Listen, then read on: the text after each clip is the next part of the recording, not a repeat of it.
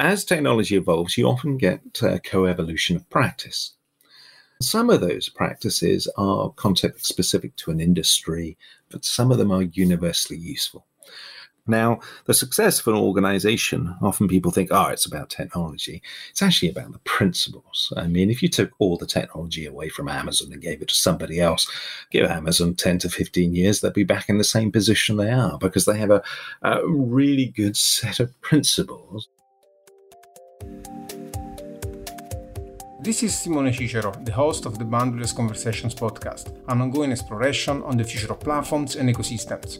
These conversations help us make sense of what's coming next with platform business models, the dynamics of marketplaces, business ecosystems, and much more.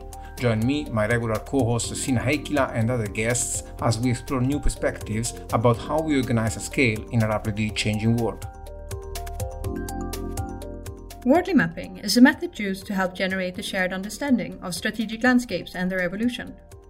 From all levels, from individual businesses, industries, to nation states and even culture, it can be applied to pretty much anything. And as our adopters know well, Wordly maps are a key feature of platform strategy design. And the person who invented these maps is joining us in the podcast today, Simon Wardley.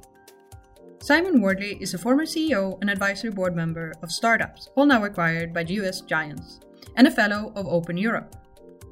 Simon is a regular conference speaker and a researcher for the Leading Edge Forum. He uses mapping in his research at the Leading Edge Forum, covering areas from serverless to nation-state competition, while also advising and teaching clients on mapping, strategy, organization, and leadership. For this episode, we strongly suggest that you check out the show notes ahead of or while listening to the episode.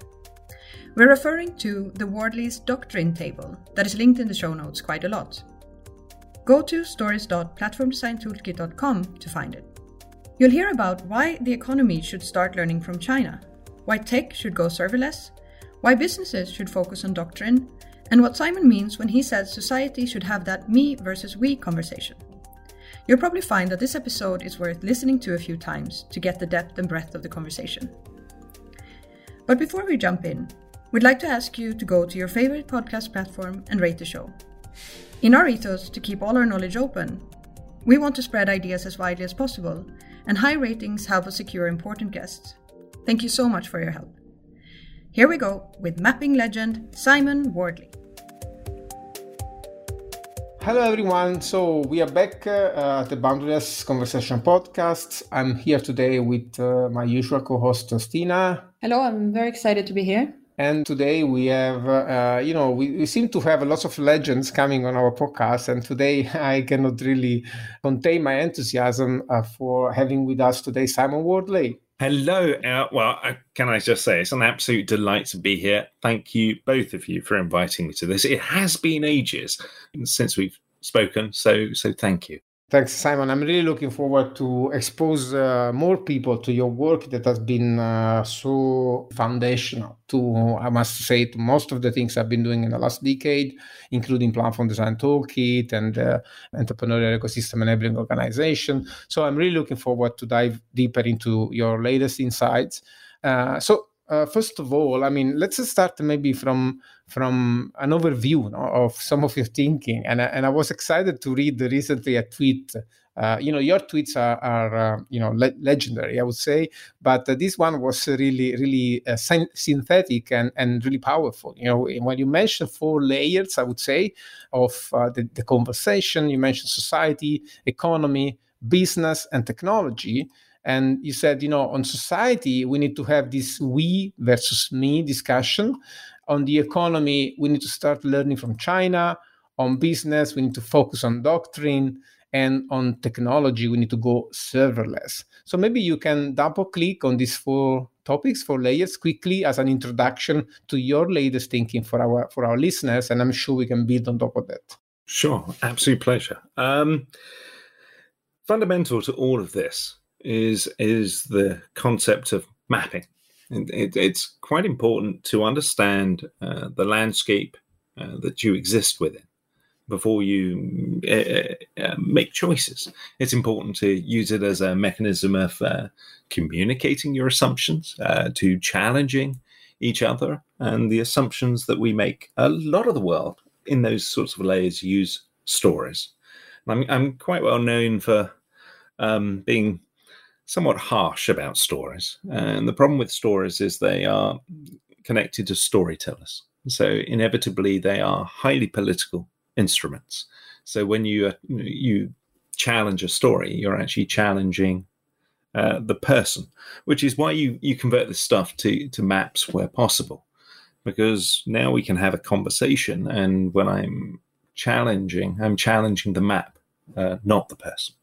So mapping out a landscape, these are all maps of capital. And it doesn't matter whether we're talking just about things and activities that we do, or practices, or data, or knowledge, or even ethical values. I mean, they're all forms of capital that can be mapped. So they all have the same sort of common properties in terms of they evolve through different stages. And so when you look at the tech landscape, if you start mapping what's going on in the tech landscape, of course, we're focused on often lower end systems like infrastructure. And those have evolved and become more utility-like. So the basic stages of evolution, it's 4-stage process, is genesis, custom-built products, and commodity utility. And those are just labels for those different stages. If you're talking about practices, it's novel, emerging, good, and best. Data starts as unmodeled, divergent, convergent, then modeled. So if you start mapping out technology, you see a lot of things are industrializing, and as they industrialize, we move up the stack, and that has two impacts. First, we get something called the co-evolution of practice.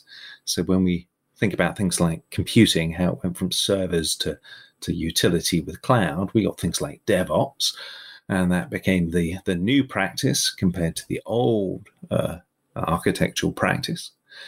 And so that continues to evolve. And then if you go above that layer, above infrastructure, above operating system, you have things like the runtime. And the runtime itself is shifting from product stacks like LAMP and .NET to more utility forms, including things like Lambda. And so the reason why I say go serverless is, when you map from the user and the user needs and what they require. And obviously, you want to put your effort and resources as close to the user as possible. And so nowadays, with the runtime becoming a utility, which is the whole serverless space, that's where you want to be focused. I mean, it's a bit like, when you focus on building a car, you think about the user and their interaction with the car. You don't put all your effort focusing in terms of nuts and bolts. Those are just lower order systems. So the first thing, tech, go serverless, is because, that's what's currently industrializing, becoming more of a utility. That's where you should be. 10 years ago, of course, infrastructure as a service, what we call cloud, was, where you wanted to be. But now you need to be thinking further up the stack. Business, focus on doctrine. One of the things you learn from maps are there are various forms of patterns. Some of them are very context specific. So it depends upon how evolved something is. So classic example of this is if you think about project management, then for the novel and new, you use something like lightweight, extreme programming, agile. When it's more late custom product development, you use different methods like Scrum, MVP, what you would call lean. And when it becomes more commodity, you would use things like Six Sigma. And the reason for that is the characteristics of the thing has changed. So it's gone from a world where deviation is desirable, i.e. change is constant, to a world where you want to minimize deviation. And that's why you need polar opposite methods. Now that leads to something called one size doesn't fit all. And that turns out to be a universally useful pattern. So while the methods are context specific, the pattern of one size doesn't fit all turns out to be universally useful. And it doesn't matter whether I'm talking about project management or purchasing methods or finance. You need to use multiple techniques depending upon how evolved something is. So creating something novel and new is different from managing a utility. Well, there's about 40 different forms of doctrine. And, well, there's more than 40, but in that table, there's a list of 40. And I organized them into basic phases of how you would go around doing this. And the sort of phase one things are pretty simple. Understand your users. Turns out that's fairly universally useful. Understand the chain of components. So understand the details. When you're building something, understand what's involved. Understanding how evolved that thing is. So understand what is being considered. There's a world of difference between managing something custom built and something which is more of a commodity. Challenge assumptions, it turns out to be universally useful as well. And so there's 40 of those, and most companies are pretty poor at them. And they are actually linked to adaptability of an organization. So you've got one side, the bottom layer, which is like considering the tech and where you should focus. And then you've got these doctrine, these principles, which is around how you should, almost structure or organize yourself, how you should manage things. Now, mapping isn't just limited to single companies or individuals. You can do it at a nation-state level as well.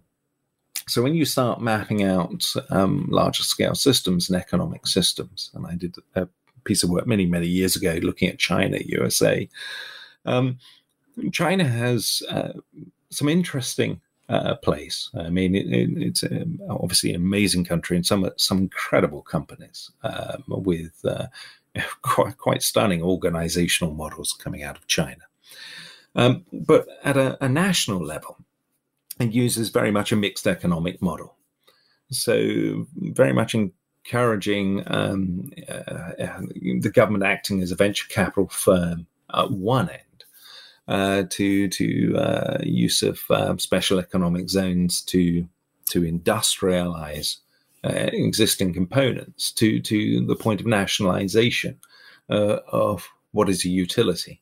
Now, this all, for me, stems back to Deng Xiaoping, and it doesn't matter if the cat is black or white as long as it catches mice. It's all about using what is pragmatic and practical and understanding the context and using appropriate economic tools and methods for that.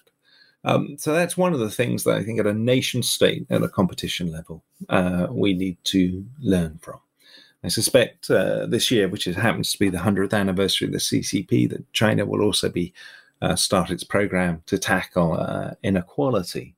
It's been doing a program to tackle poverty, taking 850 million people out of poverty, but it will tackle the issue, or start to tackle the issue of inequality. And that's actually important for economic competition. Unfortunately, in the West, we tend to be very much sort of one-size-fits-all methods. We have some interesting beliefs not backed up by anything. In fact, the reverse is usually the case, things like the trickle-down effect. So we suffer terribly from inequality, and that actually impacts our ability as a nation to compete. And so then that takes us up another level, which is into the question of society. Because I said you can map out ethical values, and if you map out the beliefs of a nation, you'll find that just like science, just like physical things, they're built on many, many different components which have evolved over time. And I use this to look at mapping out culture, because one of the problems with culture is no one could quite explain it to me, what culture was. And I started to look into the subject and came across various quotations which pointed to the fact that anthropologists have spent 100 years trying to define culture, and no one can agree quite what it is. And they're the experts in the field. And then I came across the work of Margaret Mead, and fabulous work, by the way. And Margaret Mead talked about how language is part of culture. And that creates a problem, because if language is part of culture, then you won't be able to use language alone to model culture. And that's Gödel's incompleteness theorem. So what I did was start mapping it out. And of course, that meant I had to map out ethical values, and then start to map out all the other components, things like power, symbolism, the safety, competition, a whole range of different structures.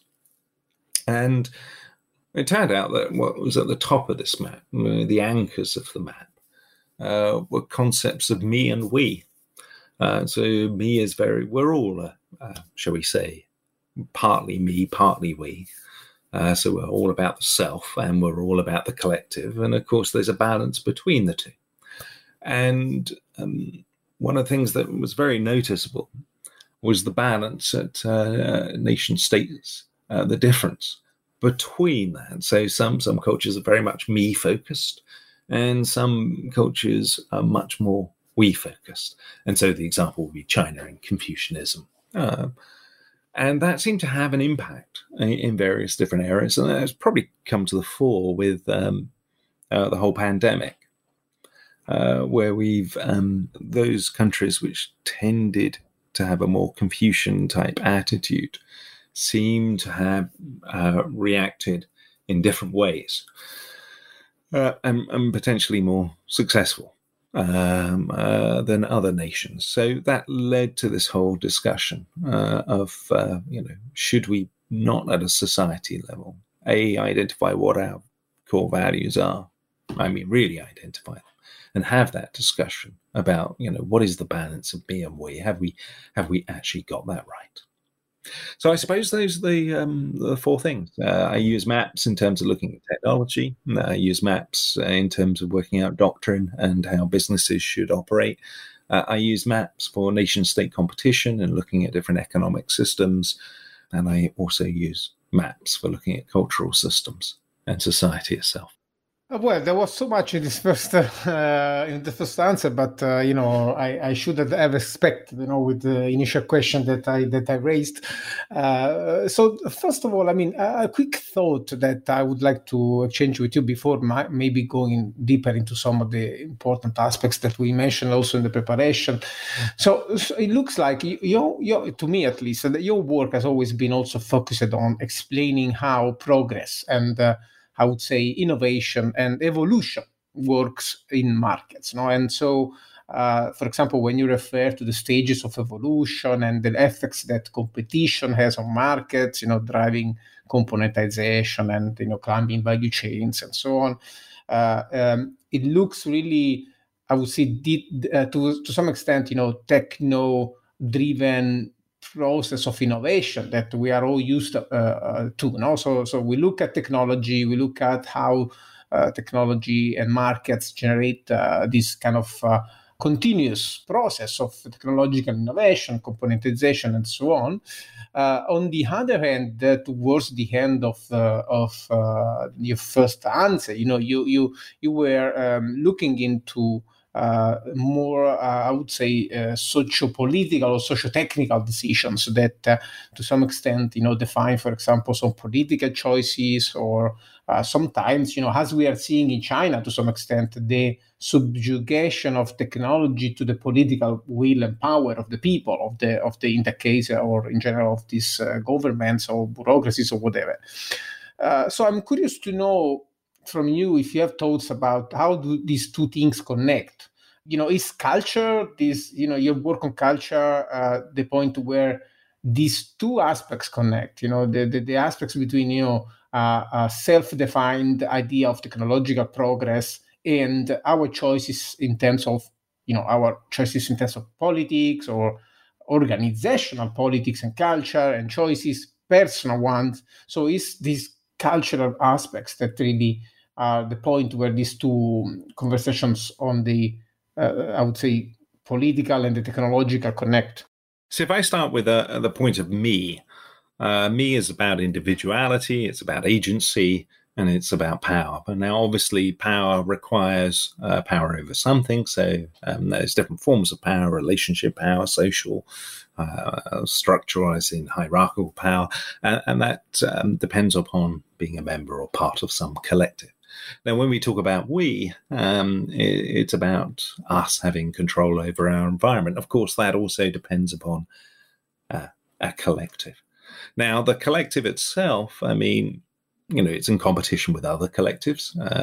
So critical to this is the concept of success and the success of our values. So we define, when we think about a collective, it has certain beliefs and values. Values and beliefs are the same thing. I mean, and we define success by the spread of our beliefs and our values. And that's connected to other things like behavior, enablement systems, how we market, how we sell, propaganda, whatever it happens to be.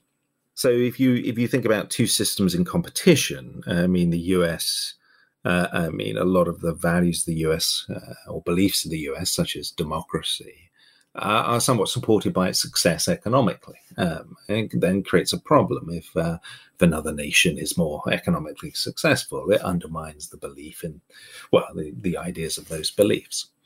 So when you start looking at that success, of course, that requires competition with another collective, and that's linked to doctrine itself. So when I talk about the 40 universally useful principles of doctrine, they're connected to how well you compete. If you're good at the doctrine, you understand users, the needs, you understand the landscape, as in you understand the value chain, how involved components are, you can play the game better. And of course, that's all linked to the landscape itself. And the landscape is that mix of, practice, data, knowledge, technology, all these components evolving.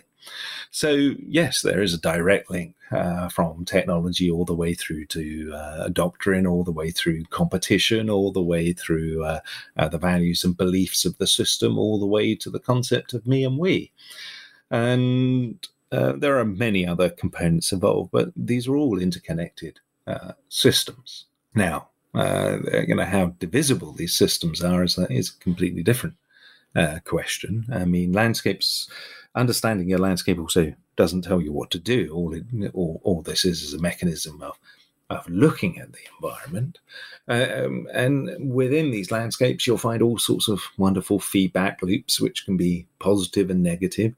So if your collective is being successful, helps spread your values and encourages safety or the belief of those people within that collective that somehow they're safe against other collectives. And of course, if it's going wrong, that becomes a negative cycle, and our sense of belonging starts to reduce in that collective.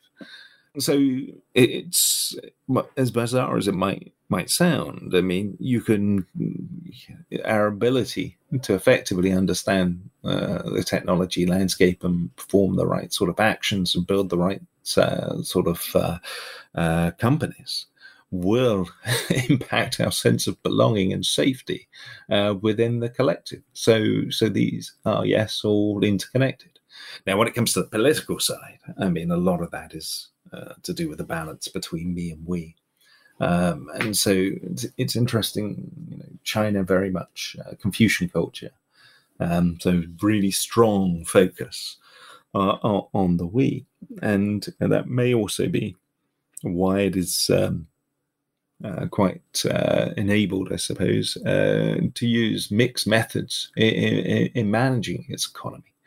Whereas in the West, we tend to be much more focused on the me, individualism, liberalism, which potentially may limit our choices. Certainly in our choices of economic systems, we tend towards more of the let the free market run everything, which, in certain areas of as things evolve, there are certain times where you want the free market to run freely. So late custom product stages. But when it becomes more commodity, utility, you want it regulated, government controlled, even nationalized. And when you talk about the genesis of genuinely novel and new activities, you often want the government acting as a venture capital firm. Companies tend to be good at applied research rather than core research. So all of these things are interconnected with each other. Does that make sense? Yeah, I was furiously chatting with Stina in the background, sharing some ideas for where to go next. And I was fascinated by this idea that you presented, that success is success of our values. So many times we discuss about, for example, for one organization, what does it mean to thrive? What is the purpose, to some extent? So I think this idea of success for our values, it's really clear in explaining that. And in the background, I was thinking about the seemingly switch and evolution we are living these days, from a globalization, further globalization perspective, which means essentially uniforming values, and so having an idea of success that is more, I would say, widespread and more common across the world, maybe between China and the US, for example. And this has been accelerating innovation fairly a lot, in the last probably 2 decades, especially in the industries that were not subject to strong regulations, and in the digital world, for example. On the other side, now that we are living through this so-called decoupling, but in general, it's not just the decoupling of the US and China; it's a matter of regionalization. What we are seeing, it's economies apparently starting to re-regionalize. We know, for example, on the podcast we had Nicolas Colin that spoke about this idea that we used to think about digital as a global thing, but in reality it's not. It's much more regional than we thought, especially now. And that's also a point that Ben Evans has been raising a lot lately. So we see this regionalization, and so to some extent a clash of values. So I don't know to what extent, but at least to some extent, a clash of value. And so maybe we can think about, to some extent, a reduction of the rate of innovation.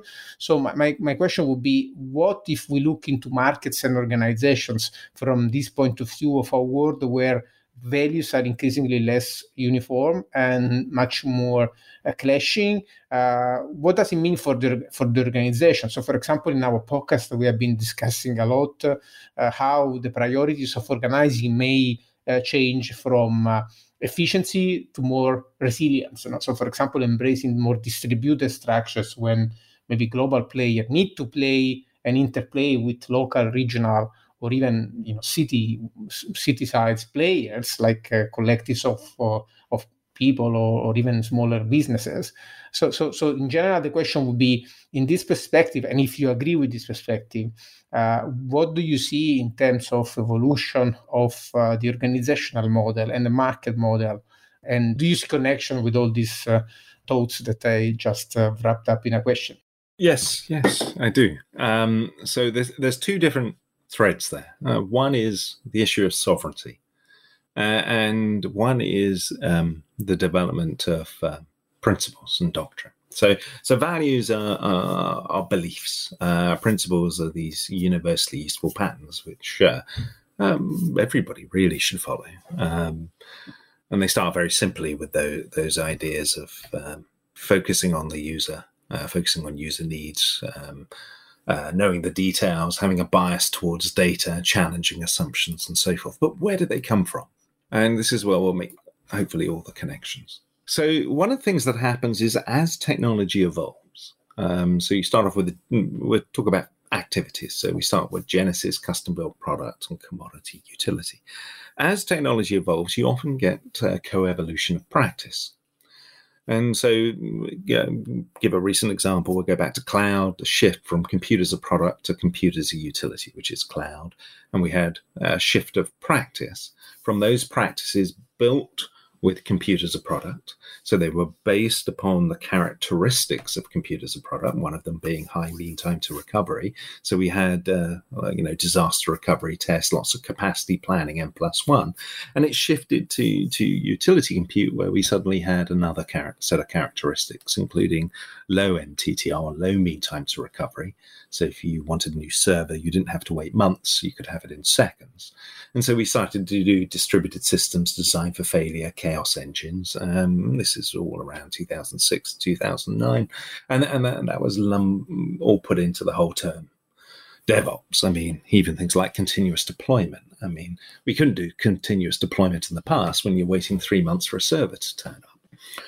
So what you get is, as technology evolves, you get this co-evolution of practice. And some of those practices are context-specific, specific to an industry, but some of them are universally useful. And those ones end up in the doctrine table. Now, there's a whole bunch of technology that's currently evolving at the moment, and as a result of which we're seeing 43 different potential areas of change that are going on. Everything from, reusability, resource management, resilience is another area, reduction of waste is another area, radicalization, protectionism, mobilization, manipulation of perception. There's a whole bunch, 43. And some of those will turn out to be universally useful. They'll end up in that doctrine table. Now, the success of an organization, often people think, it's about technology. It's actually about the principles. I mean, if you took all the technology away from Amazon and gave it to somebody else, give Amazon 10 to 15 years, they'll be back in the same position they are, because they have a really good set of principles, and the same with Hire, for running their organization. And because of that, it makes them highly adaptable. And it gives them high levels of awareness. I mean, I love the book Reaching Cloud Velocity, which I think that's AWS's second ever book. Several reasons. A, it's a great book, and secondly, it's got 17 pages of mapping in it, and their use of models like ILC, etc., within their book.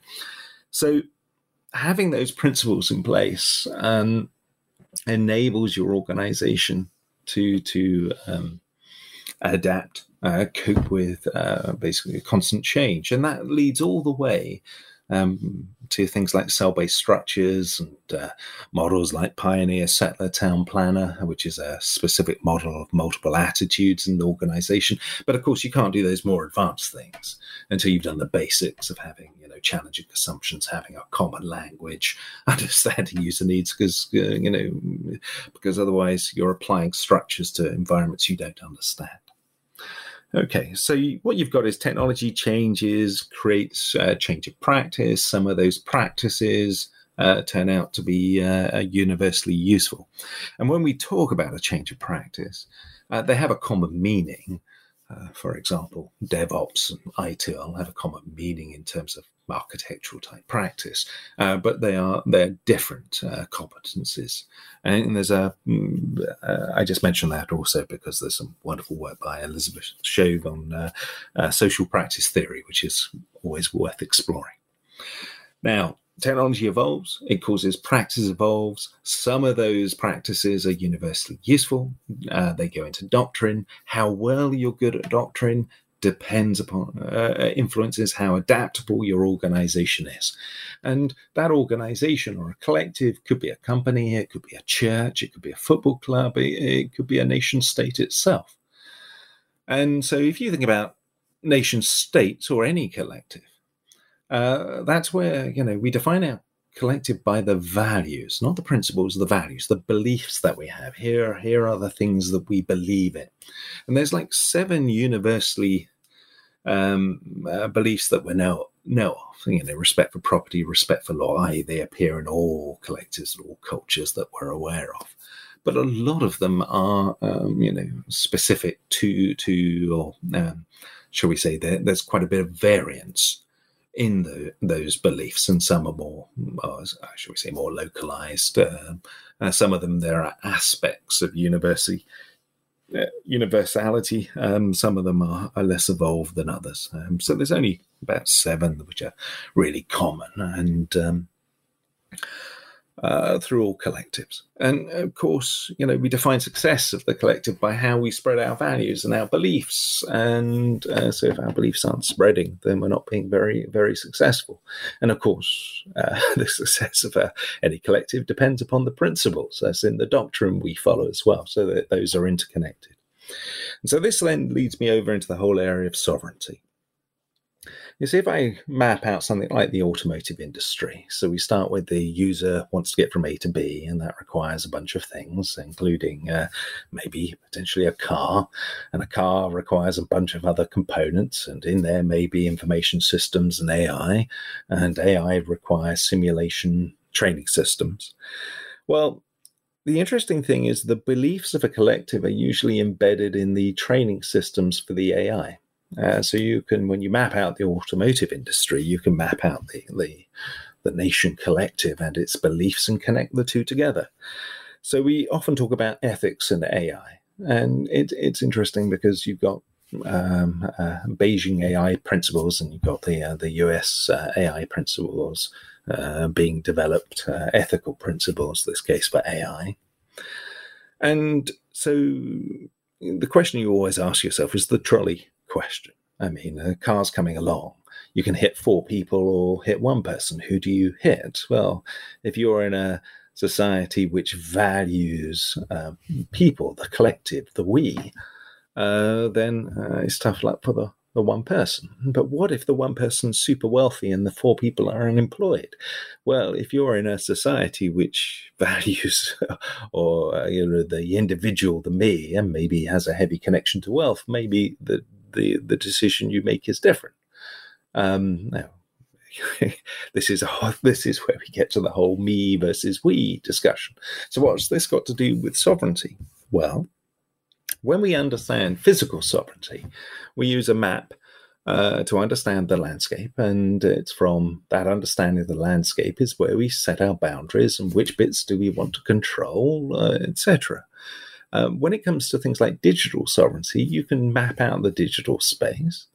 And it's a question of deciding which are the bits that we wish to control, where are the boundaries that we actually wish to set, what do we want to protect.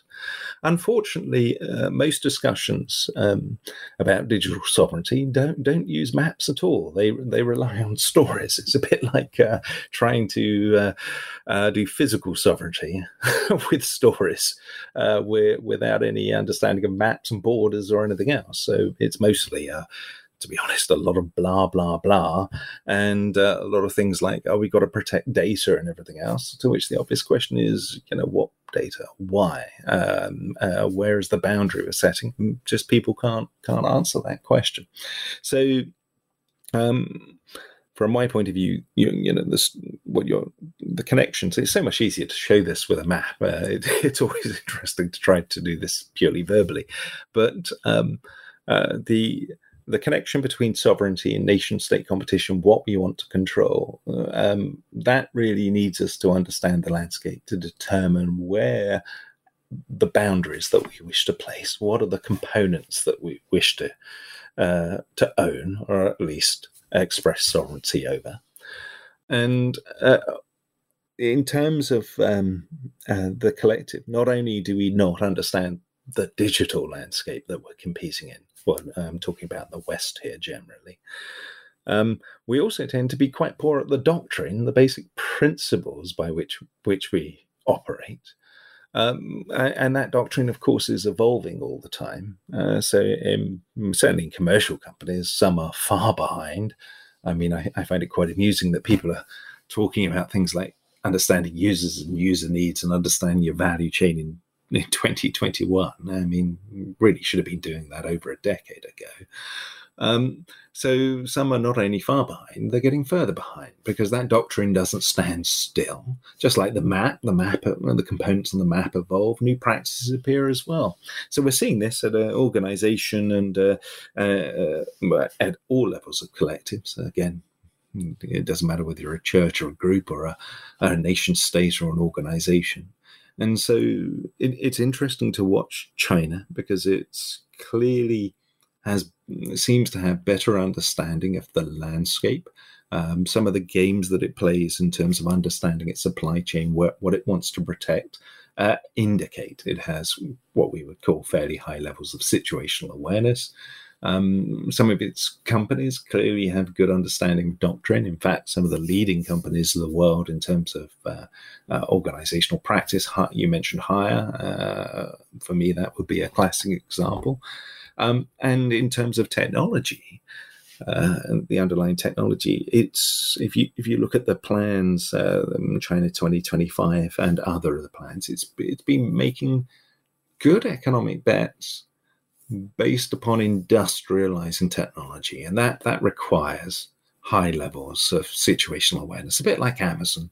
And the whole ILC type of innovate, leverage, commoditize model requires strong understanding of the landscape you're operating in. Now, most of us are blind to this. We don't understand our landscape. We certainly don't understand the principles that are involved. We certainly don't understand sovereignty and how to actually do this. And most of us rely just on stories. Let me try to highlight a few points for our listeners, because I think this conversation was really awesome in terms of resonating with some of the conversation we had so far.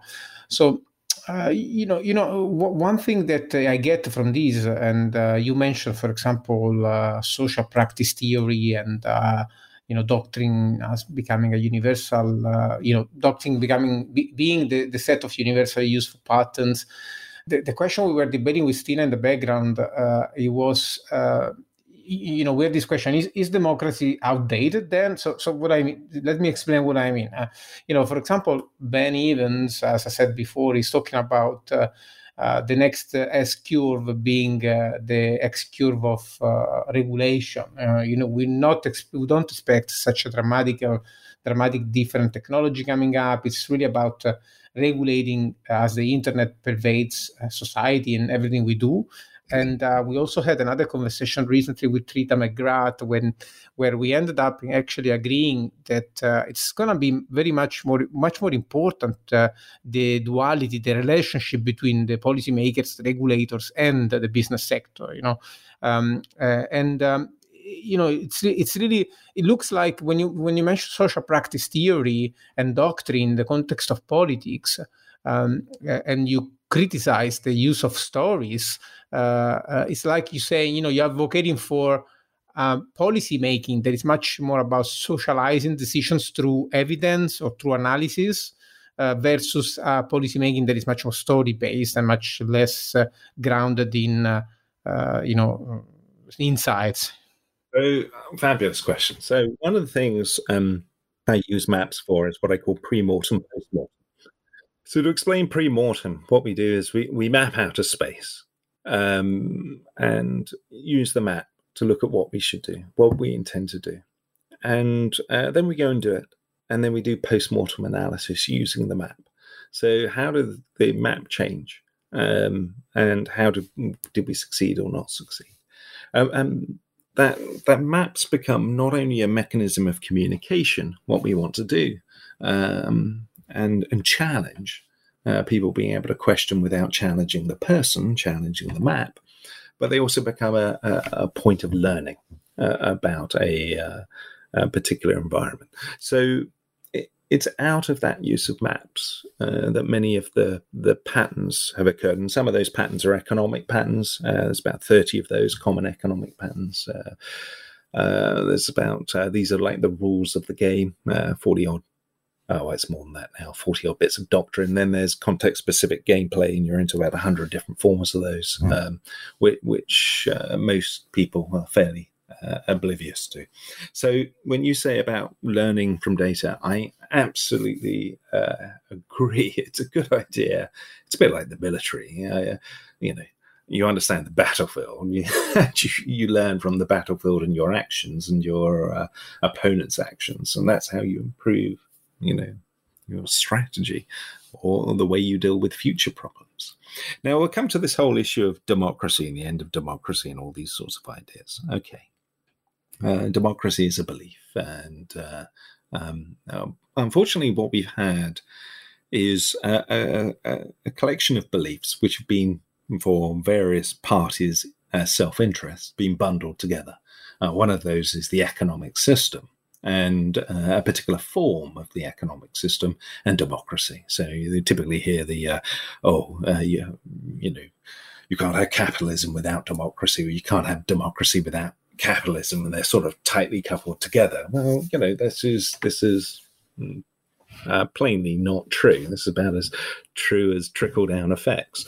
I mean, the democratic system is a system of representation, and there's no reason why we cannot use mixed economic models, and so more context-specific models with a democratic system. But because we've tightly coupled those in certain areas, there's become this belief that, in order for democracy to succeed, capitalism has to succeed. Well, actually, no. Capitalism doesn't have to succeed. We could have a more context-specific, refined model than just purely market. And at the same time, we can quite happily have democracy in the way we think of democracy.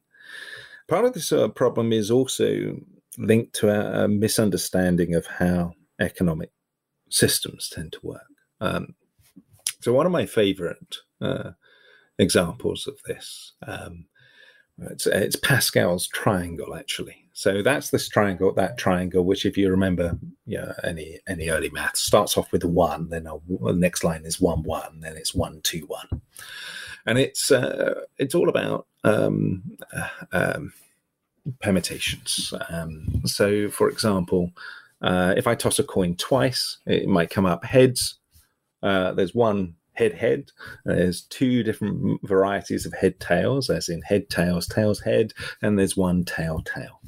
Now, if I throw a coin in the air and if it comes up heads, I double my wealth, and if it comes up tails, I only have 60%, so I lose 40% of my wealth.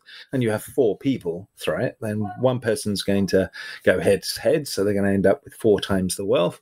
2 people are going to go variation of heads, tails, so they end up with 1.2 times their wealth, and the one unlucky person will end up with 0.36 of their wealth. And if you add those all up, that's 6.76 roughly divided by 4, 1.6. And what it means is people started off with $1 each, $4. They've ended up in total with 6.76 right off the top of my head, which is on average, we've gone from $1 to $1.5.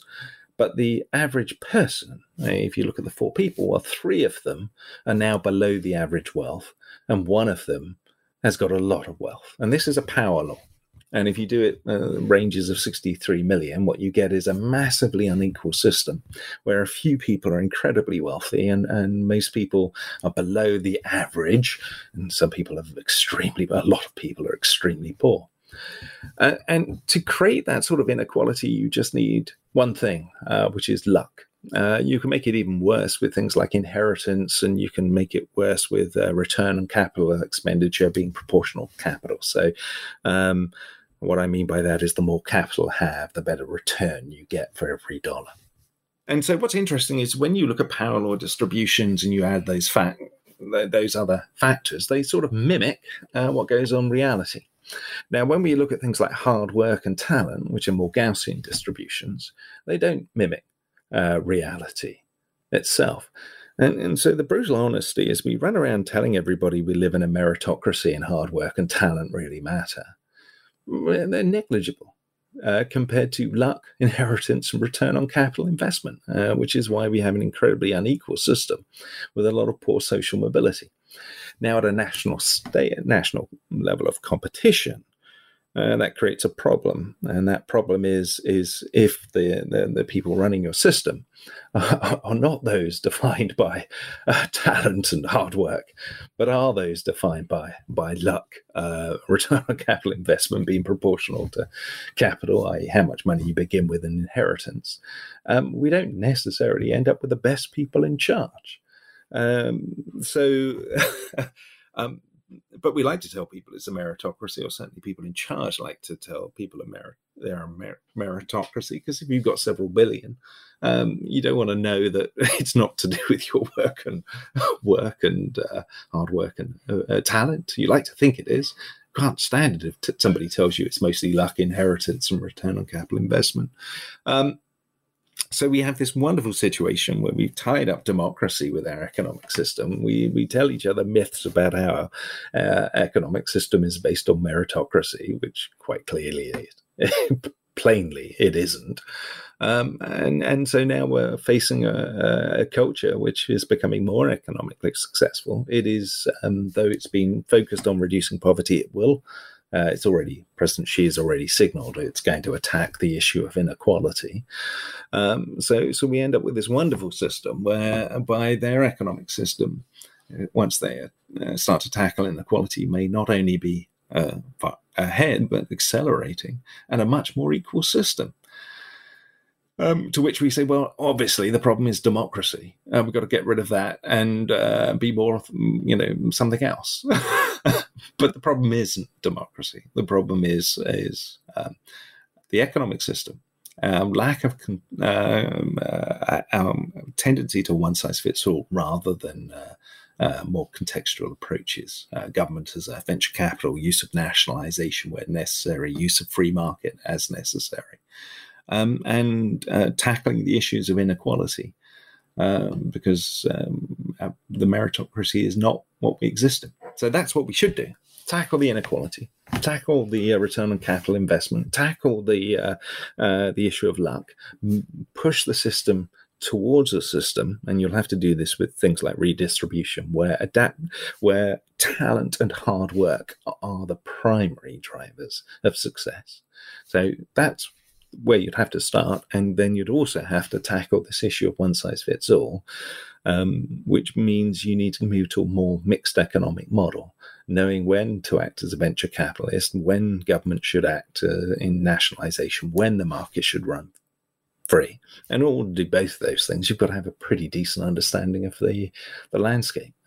We don't have any of that. So I'm sure we're just going to blame democracy, but the problem isn't democracy. Wow, super interesting. Let's see if I can turn this question the way I wanted to. So you're talking a lot about, throughout the conversation about these collectives. So I actually have like two questions, I think. One thing is the scale of these collectives. We range the conversation from businesses to nation states, but I'd love to hear more how how do you see the scalarity of collectives as the entities who organize activities in, we can say in an economic space, for instance. And the second question is, so as you might know, we just recently released a new white paper on platform ecosystem thinking. And in that, we have a broad hypothesis, let's say, that in the current context of where we see a lot of this sort of fragmentation in digital markets and so on, that this would drive a push essentially also to micro-entrepreneurship. And especially we're drawing out these broad lines on something that is called, we refer to as the economy of essentials. So where citizens essentially come together and form new sort of collectives, if we use these terms, to provide for themselves basic sort of services that have become, let's say, commoditized, and they are able to do so with low transaction costs. So this is something that we have mentioned, and it would be interesting to see if we can tie this to the picture that you just formed. If essentially, are we going towards a less of imposed principles from the top and stories towards something much more self-organized? Interesting. So one of the, if I look at the university, my doctrine table, which is that list of universally useful principles, not context-specific ones, which have come out of mapping. I mean, you'll find in the later phases of that doctrine table, and this stuff can all be found online.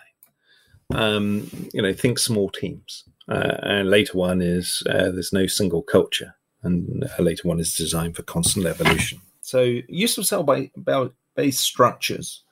So if you take a system and you break it down into ever smaller components, those components ideally provided, by smaller teams. Now, when we say smaller teams, Depends on what specifically you mean. When we talk about the genesis of novel and new activities, I mean, you can be talking to teams of 2 or 3. Once you're talking about some things which are more evolved, it could be, Amazon famously uses the 2 pizza model.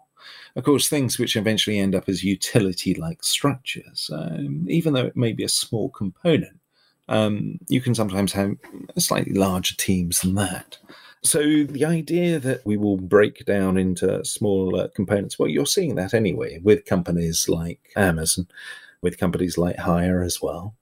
But this is a question of distribution of production and power. This also features in this whole sort of discussion about hybrid cloud. One of the things I'd expect to see is, because everybody talks about, well, the future is going to be everybody, much more hybrid cloud, maybe smaller providers, etc. Well, not necessarily. The cloud may well distribute. It may be Amazon everywhere.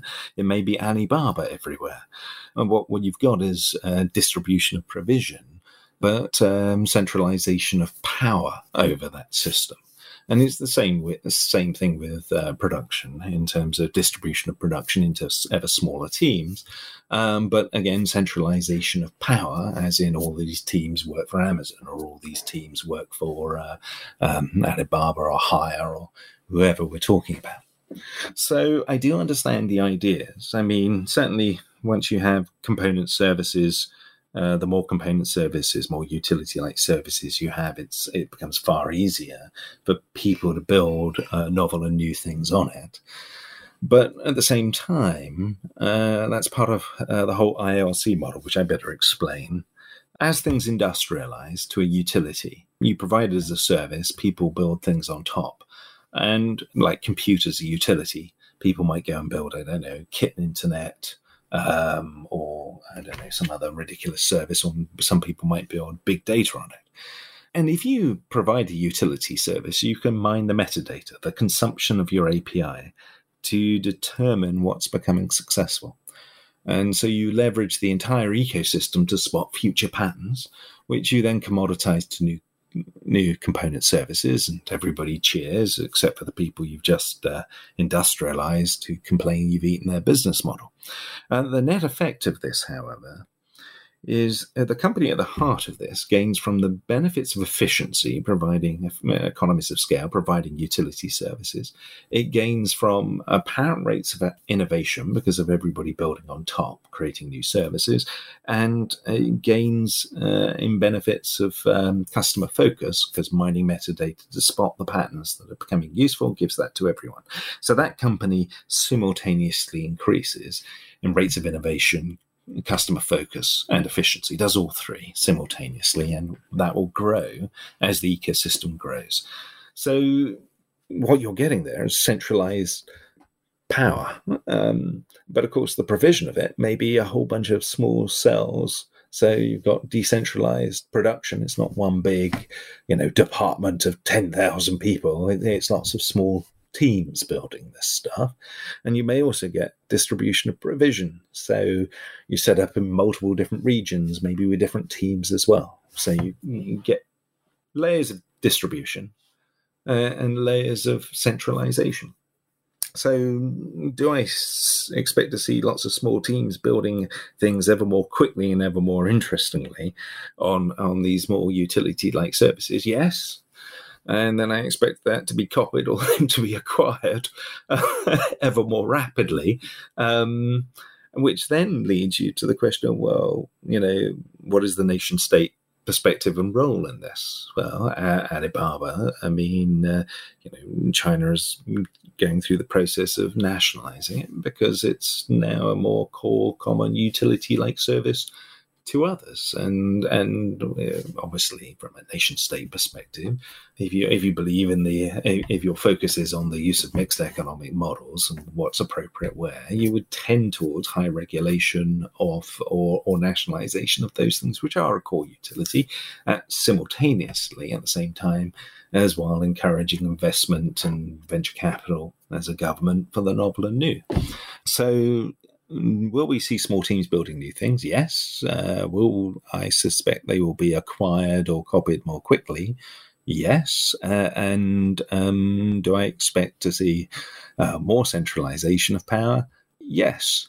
And to which then people often say, well, what we want to do is we want to break up companies like Amazon. And that's great as long as you control China, because if China doesn't return the favor with Alibaba, and there is no reason to believe it will, then they will gain the benefits of innovation, customer focus, efficiency, all proportional to the ecosystem. So they will accelerate ahead and we will just get further behind. So that's the space you're in.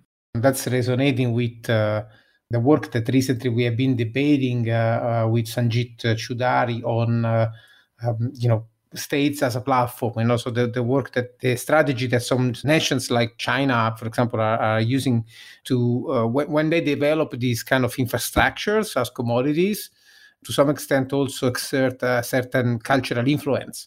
So I think this all resonates together. This conversation in general was really much confirming and double clicking again onto some of the questions that we have been touching upon in the last year. So, Stina, maybe you want to ask a final question before we move on? Well, maybe it could be good as sort of wrapping up to talk about what do you think is important for people listening to our podcast who are interested in platform ecosystem and their evolution. What is important to keep in mind in this current moving and looking forward in this space? I absolutely love the whole sort of focus on building platforms, the whole focus on using ecosystems. But a word of warning, a word of caution. It's really important to understand your landscape before you embark on this. First of all, there are different forms of ecosystems. One is more the ILC model, where you're providing services and getting others to build. One is all the way to the other end, which is more just the general alliance. But if you're building something which is genuinely novel and new, the genesis of something, the last thing you want to do is start exposing that as an API, because it limits your ability to change the thing. And so it reduces your rate of innovation. If you look at somebody like Amazon, or you look at China, for example, China concentrates a lot, and so does Amazon, on industrializing pre-existing activities, so shifting them from product to utility. And that's where particular ecosystem models like ILC all make sense. So I suppose my first word of caution would be understand your landscape before. Landscapes won't tell you what to do, but they'll help. You should be able to have a discussion. You have to apply thought to it, but understand your landscape before making a decision. I'm sure there's a lot of people who run out there and open source things, or without truly understanding what they're doing, or trying to build ecosystems and spaces or the wrong sort of ecosystem in the wrong space, because they simply didn't understand their landscape. So that's my first thing, is understand your landscape. My second thing is, it doesn't matter what collective you are, an individual all the way up to a nation state. If you want to be able to communicate in space without the political games, if you want to be able to challenge without political games, if you want a mechanism of learning, then you too also need to understand your landscape. That's a great way to resonate and to close also this conversation, because we used to say always that platform thinking and systems thinking needs to be outside in. It really needs to be about what they are trying to do with the ecosystem players, more than what you think about. And I think when you say you need to understand your landscape first, it's really about setting up your structures, and so that you can then use your ecosystem as a future sensing engine, as you said. But if you don't understand the landscape first, you're never going to sense the future. That's a key point. So Simon, the conversation was crazy. I need to re-listen to that maybe a couple of times before writing the notes. But first of all, I would like to ask you if people want to look more into your work, where they should look into, apart from your amazing Twitter handle. Medium.com/Wardley Maps. You'll find there's about 600 pages of a book that's on there. List.wardleymaps.com, which is a awesome list which connects to all sorts of different places where there's stuff about Wardley Maps. Just Google search Wardley Maps, you'll find lots. And then there's lots of books out there. Ducati has published a pretty large book on Wardley mapping, The Knowledge Part 1. It's quite a thick tome. Art of Strategy, which has lots of mapping concepts within there. That's by Eric. You've got Reaching Cloud Velocity, that's AWS. You've even got things like From Intention to Action, a plan for digitalization. That's Puerto Rico, Giancarlo. That's a lot of mapping in there, lots of chunks of mapping in there. So you'll find it in all sorts of places. And there's even people teaching it at Peking, Moscow Institute of Technology, Harvard Kennedy, David Gray's teaching up there, Exeter. So it's spreading. So where do you find more? Just search for Wardley Mapping online. I'm sure you'll find a load of resources. Right, and I think this is a witness of your heritage that is so wide. I mean, also the Map Camp community. People can also look up the videos online. So I think I'm recognizing that your work on mapping was really foundational to many strategies and researchers and business owners and entrepreneurs worldwide. So thanks very much, Simon. It was amazing. Thank you. It's been a pleasure. Absolute delight. And it's always difficult to do this just with words. I have this desperate need to show a map. But Right. And I think Stina will help me with figuring out all the pictures that we need to put into these notes. That would be great. Stina, do you want to say something more? No, just echo the thank you. And I think this is great that the practice is growing, and we'll keep checking out for new updates that we can draw benefit from. I must admit, it's wonderful to see it spread because it's all Creative Commons. I mean, the only things I will mention is all maps are imperfect. They're by the nature of being a map, it has to be imperfect representation of a space. I mean, even geographic maps, in order to be a perfect map of France, you'd have to be 1-to-1 scale, which means you'd have to be the size of France as a map. So all maps are imperfect. And secondly, they're all models, so they are all wrong. But despite being imperfect and wrong, maps tend to be, people find them quite useful, and particularly for communication, learning and challenge. And hopefully one day someone will come up with a better map. Right, I totally echo this. So our listeners, please, first of all, map, then do more Creative Commons work, and catch up soon. Thank you for listening to this episode of the Boundaryless Conversation podcast. We truly hope you enjoyed the show.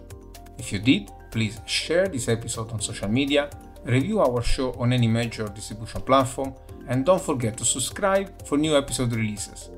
Stay tuned on www.platformdesigntoolkit.com for our latest news and updates. There, you can also find our free design tools, opportunities to learn how to use them, or connect directly with us to use our help in designing your platform and ecosystem strategies in these turbulent times. We also want to thank Walter Mobilia and Leo Sound for the ad hoc music.